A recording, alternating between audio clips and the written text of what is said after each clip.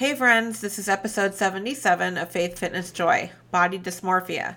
This topic is something that has been on my mind a lot lately, and that's in part because of my own issues with body dysmorphia, as well as what I've been trying to help my oldest child move through at this point in their life.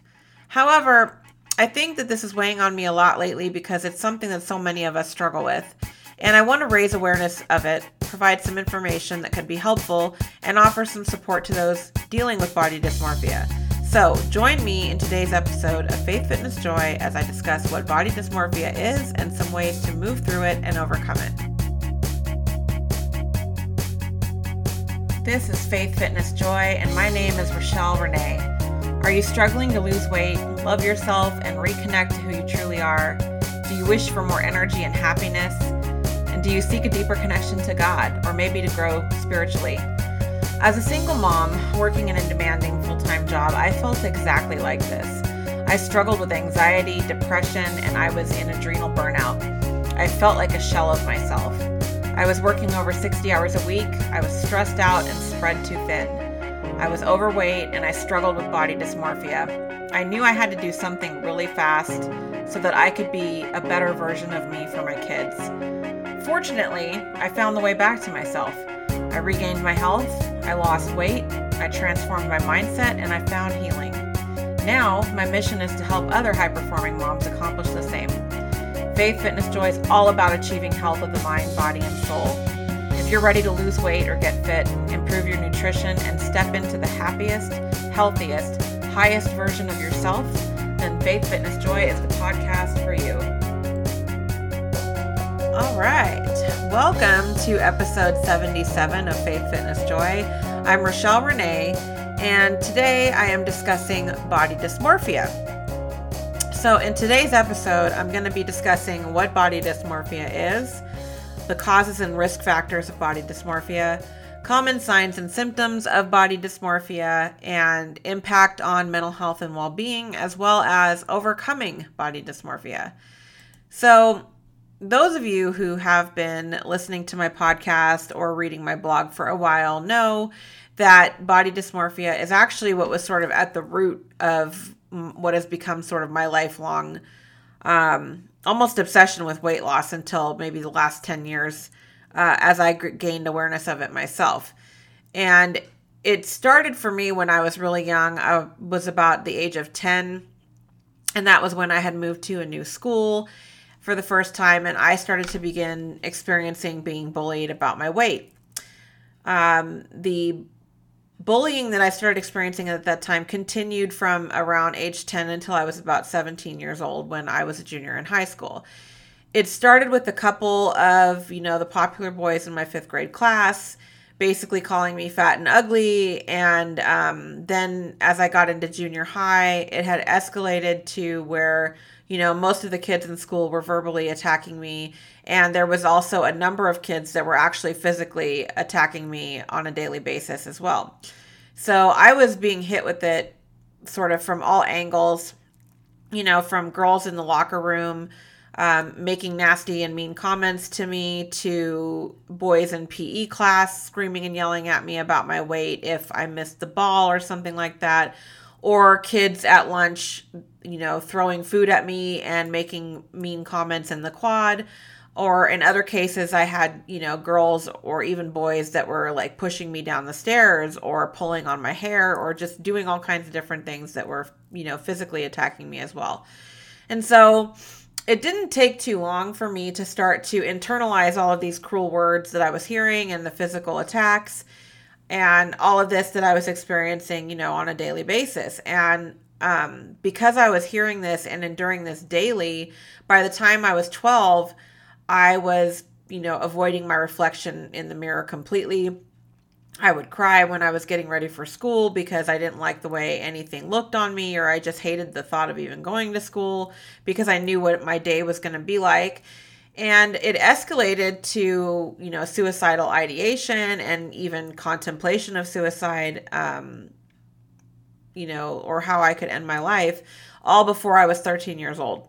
So by the time I was 14, it had escalated into actually like eating disorders. So that was around the time that I started doing crazy dieting to try to lose weight. So the first thing I was doing was like this low fat diet, and I was eating 7 grams of fat or less a day. And I was doing cardio for like 45 to 60 minutes every day. So then by the time I was 15, I was starving myself most of the day, if not all day long. As long as I could go, basically, was kind of my goal. And it was just a way for me to, keep losing weight or getting, skinnier, because I thought that that's what I needed to be.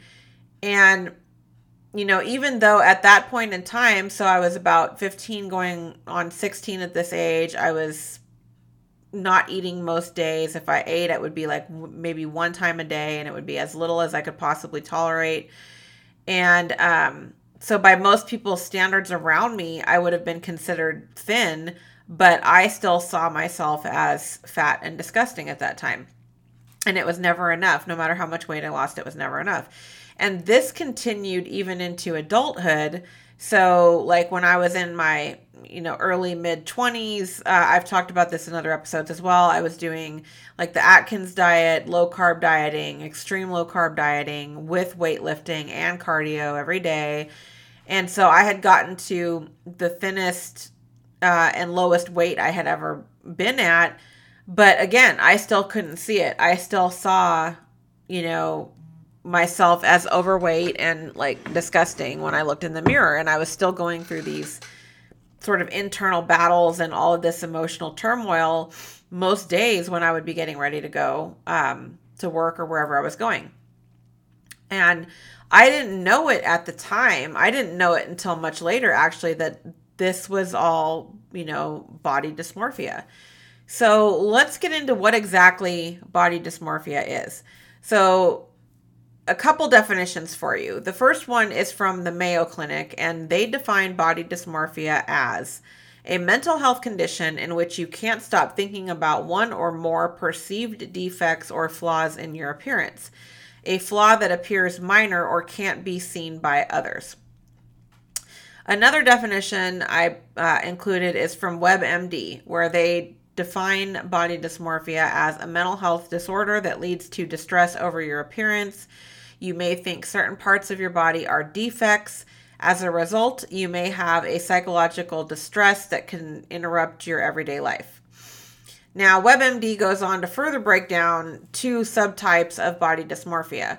So the first one being muscle dysmorphia, where this is essentially characterized as like you feel like you aren't big enough, or you don't have enough muscle, or you're not muscular looking enough. And then there's a second type that they categorize as body dysmorphia by proxy, which is basically where it's like a projection on others, and it's like almost like this obsession with other people, like with their flaws or whatever you might find wrong with their body. So it's like whatever perceptions of someone else's body you might have. So those are a couple of subcategories and the way WebMD defines it. And actually, in the time, I've researched this a lot over the years, and if you kind of look back, there's actually other definitions and categories that you can find that break it down even further and have even different categories. So I think body dysmorphia is kind of like this broad term that's used. And, obviously these are kind of the more research-based or scientific community type of definitions. But there's also other categories and definitions and different terms for different types. Like, so some people think they're too skinny. And they don't like the way that they look, and they want to gain weight, or they wish they could gain weight, or they like, if it's a woman, she might want to be curvier and doesn't like the fact that she's not perceiving herself as curvier. And then there's another term for this muscular dysmorphia version, where it's like you just never feel like you're big enough. You feel like you could be bigger. And then there's a few other, kind of varieties or iterations of it, depending on what like the sort of obsession is with whatever this perceived flaw that you might have is. So Sticking with just kind of the more overarching term of body dysmorphia. So, what are the causes and risk factors of body dysmorphia? So, also according to WebMD, they said, and I quote, experts don't know the exact cause of body dysmorphia. Now, I read that and like I honestly just find that so difficult to believe. And I just can't help but wonder how it is that there's like no scientific studies that have dug into this deeper. And WebMD goes on further to posit that it has to do with the size of certain areas of the brain that process information related to body appearance. They also suggest that it has something to do with the fact that people with body dysmorphia also tend to have have major depression and anxiety, particularly. They also mention, other mental health conditions. So I don't know. This seems obvious to me. It's like, of course, there's other conditions like depression or anxiety that people with body dysmorphia would have. I mean, if you're struggling with your body image, and you're in your mind going through this sort of whole thing every time you look in the mirror where you're perceiving yourself in a negative light, and that would also include all kinds of an inner dialogue that goes with that, then I mean, of course you're going to end up having potentially issues with things like depression and anxiety. Like I don't know, it just seems like, why would that not come about at some point? So anyway, that just struck me that, that it was sort of the way they presented it was kind of like, it might have something to do with them also having depression and anxiety. But I would argue that that's probably where the depression and anxiety are coming from. I would also argue that we don't need scientific journals to give us a clue as to where body dysmorphia comes from. We live in a society where we are incessantly bombarded with these impossible beauty standards or fitness standards or what it means to be thin. Or even for men, like whatever it means to look like a fit or attractive man, right? It doesn't matter if you're a man or a woman. We're all bombarded with these impossible to live up to standards. And these standards are so impossible to achieve, in fact, that the models on these magazines and the celebrities that they put on the covers of them, they don't even live up to them. Not enough for the people that publish this crap, because they're, I don't know, many of you may be aware by now that all of these pictures of these people are photoshopped and they're edited to the nth degree. So by the time this thing hits the shelves of the magazine stand, it's like not even what the person actually looks like. And yet this is what we see all the time. And, we have the same thing happening on social media. People are trying to put themselves in the best light, or people are even editing their pictures there, or they're getting stuff, professionally done and touched up to look more, maybe perfect than they actually are. And the end result is that we end up with these standards that nobody can actually live up to, yet we are on some level being like getting this message that if this is not what you look like, then there's something wrong with you. So there's that. And then research also indicates that body dysmorphia tends to start in younger years, such as adolescence and teens. So again, there's a very good reason that it's kind of like common knowledge or commonly understood or agreed upon that kids are mean.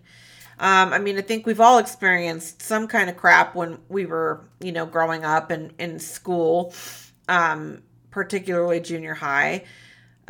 So I'm not really seeing the big mystery here where this could possibly be coming from. When we factor this in, realizing that kids are mean, and you have also all of this kind of this bombarded with these images in society. So you combine things like entering the formative years where your body is starting to change and you're not really you're going from a kid and you're starting to change into a man or a woman. And then you're being surrounded by hundreds of other kids that are going through the same thing, many of whom are verbally shredding each other all day, every day. And then society pushing these images of beauty and fitness standards that, are impossible for anyone to live up to. And, I say you've got yourself a perfect recipe and perfect conditions to breed something like body dysmorphia. So all that said, John Hopkins Medicine did list a number of other factors that they believe may contribute to body dysmorphia. And these include things like family history of body dysmorphia, abnormal levels of brain chemicals, personality type, and life experiences. And again, I could go on and on about like how all of these things are actually kind of interrelated. But I'll save that for another time. But those are just some of the things that, when you look up this information that you'll come across. So the third thing I wanted to talk about is what are the common signs and symptoms of body dysmorphia? So some of these include things like constantly checking your appearance in the mirror. On the contrary, avoiding your appearance in the mirror completely or avoiding mirrors altogether. Trying to hide your body or body parts under clothing, hats, scarves, or makeup. Constantly exercising, dieting, or grooming. Constantly comparing yourself to other people or the way others look. Always asking others if you look okay. Having a negative inner dialogue or negative self-talk going on inside, especially when you're looking in the mirror. Avoiding social situations. Feeling like people are always looking at you critically, or like if people are looking at you, it's because they think you're disgusting, or like it's some validation of whatever you think is wrong with you in quotes, physically. Never being satisfied with how you look in clothing, and lack of confidence in your appearance. So again, many of these are noted by John Hopkins Medicine, WebMD, or other sites that you can come across as you're looking into this information. But I also added a number of these from my own experience with body dysmorphia and some of the things that I found in my own, in dealing with this myself. So the fourth thing I wanted to touch on is the impact on our health and well-being of body dysmorphia. So earlier I mentioned that there is this seeming consensus that the cause of body dysmorphia is unknown. But there's a connection with conditions like depression and anxiety. Again, this seems like a chicken or the egg thing to me. So if you're struggling with body dysmorphia, which research seems to agree starts at a young age, namely adolescence, then it makes sense that conditions like depression and anxiety would follow having something like body dysmorphia. We also know that one of the risk factors suggested is differing levels of brain chemicals. That was one of the things that was mentioned as a potential risk factor for body dysmorphia. Again, this also makes sense to me, but that's because, I'm taking into consideration some of the other scientific evidence out there about the brain and how our brain and our body works and the mind-body connection. Okay, so when you could take that into consideration, that certain feelings or emotions result in our body having a response from the endocrine system and the nervous system, okay? So that means your hormone system, your endocrine system is your hormones, and the nervous system is obviously, your central nervous system, and involves the brain chemicals like neurotransmitters that are released. So whenever we have a certain feeling or emotion, our body will release certain hormones and neurotransmitters in response to external stimuli such as emotions or experiences, which result in emotions. So every experience you have is going to result in some kind of an emotion in the body. And then that's going to trigger this chemical reaction in the body. So when this cycle repeats, let's say it is something more negative that, like with body dysmorphia, you're creating this neuro pathway in the brain, right? So it's like thought, feeling, hormone, neurotransmitter, right? And the same ones are getting released every time. And it essentially becomes like this automatic process and this automatic chemical response happening in your body. So in order to change it, it requires repetition and conscious effort of reprogramming the mind. in order to create new neural pathways. And that is going to take time and repetition, because it took time and repetition to create that neural pathway that we want to reverse, such as the one tied to body dysmorphia. So it's going to take time and consistency and effort to create a new neural pathway that's going to help us like reverse that.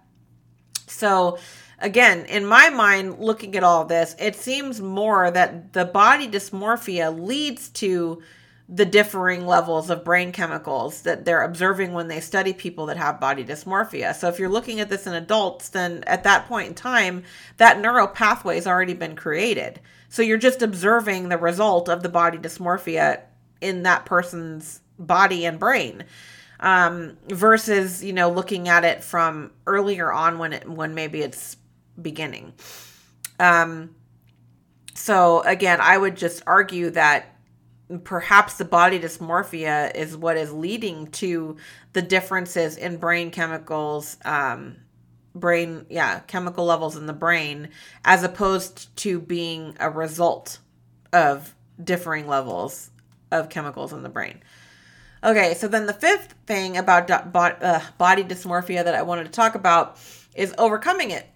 So if this is something that you struggle with, then seeking professional help with how to overcome it could be a really good option. It may be an important first step to take, depending on, what you've tried and the level of, kind of severity, if you will, that you might be experiencing. That said, I would suggest, and emphasize the importance of seeking help for the body dysmorphia specifically. So that you are able to find a professional that actually specializes in things like this and understands that the body dysmorphia could be resulting in other conditions like depression or anxiety, versus, just kind of seeking the professional help maybe more generally, where you may not get somebody that has that specialized expertise and understanding of the body dysmorphia. So that's one option, and one approach is to, look for some treatment options and some therapy options that could help you. One thing that I've learned in my own journey is that, what helped me to truly overcome it or really start to reverse it is I had to change my inner dialogue. And I had to change my mindset. I had to shift my mindset. I had to learn how to do that. And again, this is how I created new neural pathways, and this is how we create new neural pathways in our brain. And we change our brain chemistry by extension. This takes time and consistency, but it can be done. And in my experience, it will never matter how much weight you lose or gain. Like if you're in the category of, you think maybe you're too skinny and you want to have more weight on you, or if it's the opposite where you feel like no matter how much weight you lose, you're not satisfied with your appearance. It's never going to matter if you don't start to look at the inner dialogue that you're having about your body and to yourself, because it will just never be enough. Because you're not addressing the underlying mental aspects of what's happening. So you're trying to treat the physical thing that you think is wrong with you, but if you're not doing anything about the underlying mental causes of that, you're just going to be chasing your tail. It's just a never-ending pursuit that will never, you cannot actually get to the destination. So making a conscious effort to change my inner dialogue, saying affirmations to myself all day, every day, and doing my inner healing work was ultimately the combination of things that led to making a real difference for me with my body dysmorphia. And that, has taken me a number of years, because again, it's a conscious effort, but it gets better over time. And the more you do this, the easier it gets. And eventually you start to shift your mindset and you start to feel differently and you start to see yourself differently. The key is really learning to love and accept your body every step of the way. So if it's a weight loss journey, or if it's a journey to try to increase, muscle mass, or gaining weight because you feel like maybe you're too thin, you have to incorporate elements of positive self-talk, positive inner dialogue, and learning to love yourself at every stage, learning to love your body at every stage, because otherwise it won't matter how much weight you gain or lose. So if you need more help with how to do this, check out episode 41, How to Change Your Mindset, because I walk through some of the practical steps for how you can do that. I also help with this in some private coaching settings, so you can always reach out to me at Rochelle@faithfitnessjoy.com if you want to find out how you can work with me privately. Otherwise, that is what I wanted to share with you today about body dysmorphia. Help raise your awareness of it, help with maybe becoming more aware of whether you may have some of those signs and symptoms, and some things that you can do to reverse that. So I hope this has helped you gain a better understanding of what body dysmorphia is and the ways that it might be affecting you. I do understand how challenging it can be to not only live with body dysmorphia, but also to reverse it, which is why I have built this into my 6-month coaching program called Phoenix Rising Initiation. It is a total transformation of the mind, body, and soul. I am currently enrolling for this program right now, so you can reach out to me at Rochelle@faithfitnessjoy.com if you're interested in learning more about that. Otherwise, I am still running my free 30-day training program through the rest of the month of December. So if you are not in there right now, you want to click the link in the episode description to get in on that. We still have 3 weeks to go. So plenty of time to get good results and get yourself going on the path to a healthier, happier you. You can also find the link in my bios on social media under Rochelle Renee or Faith Fitness Joy. All right. That concludes today's episode of Faith Fitness Joy. Thank you for joining me today. As always, I hope this has helped you. And if you're not in there already, go get yourself set up in that 30-day training program. And I will see you in the next episode of Faith Fitness Joy. Thanks again for tuning in.